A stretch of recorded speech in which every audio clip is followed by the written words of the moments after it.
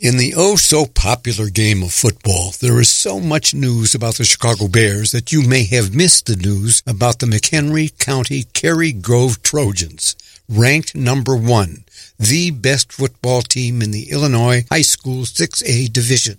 Undefeated this year, 14 wins in a row, and there's something about Cary Grove even better than that, which is that after Cary Grove beat Lake Forest High School, the principal of Cary Grove tweeted a public apology.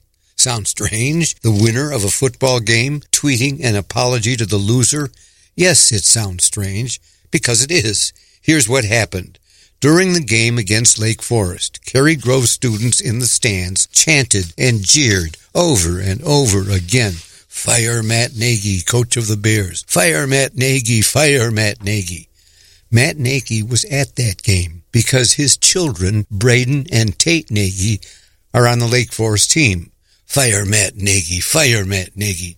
That must have hurt those boys. Of course it did. And the principal of Cary Grove, Neil Lazinski, knew it hurt.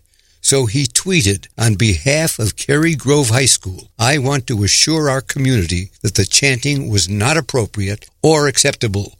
We hope to learn from it and have taken steps to ensure it does not happen again." Just the right message to send to his students.